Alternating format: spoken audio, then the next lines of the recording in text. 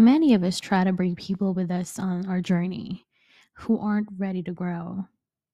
We try to make them understand something they seem to not comprehend.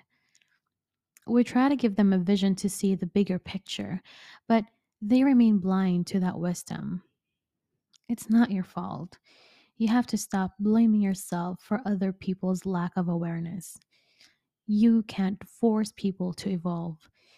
As you're doing this self work, people might even tell you that you changed. Don't let anyone make you feel bad for evolving and no longer being available. You are investing in your growth. You have things to do. It's not personal. It's just a shift.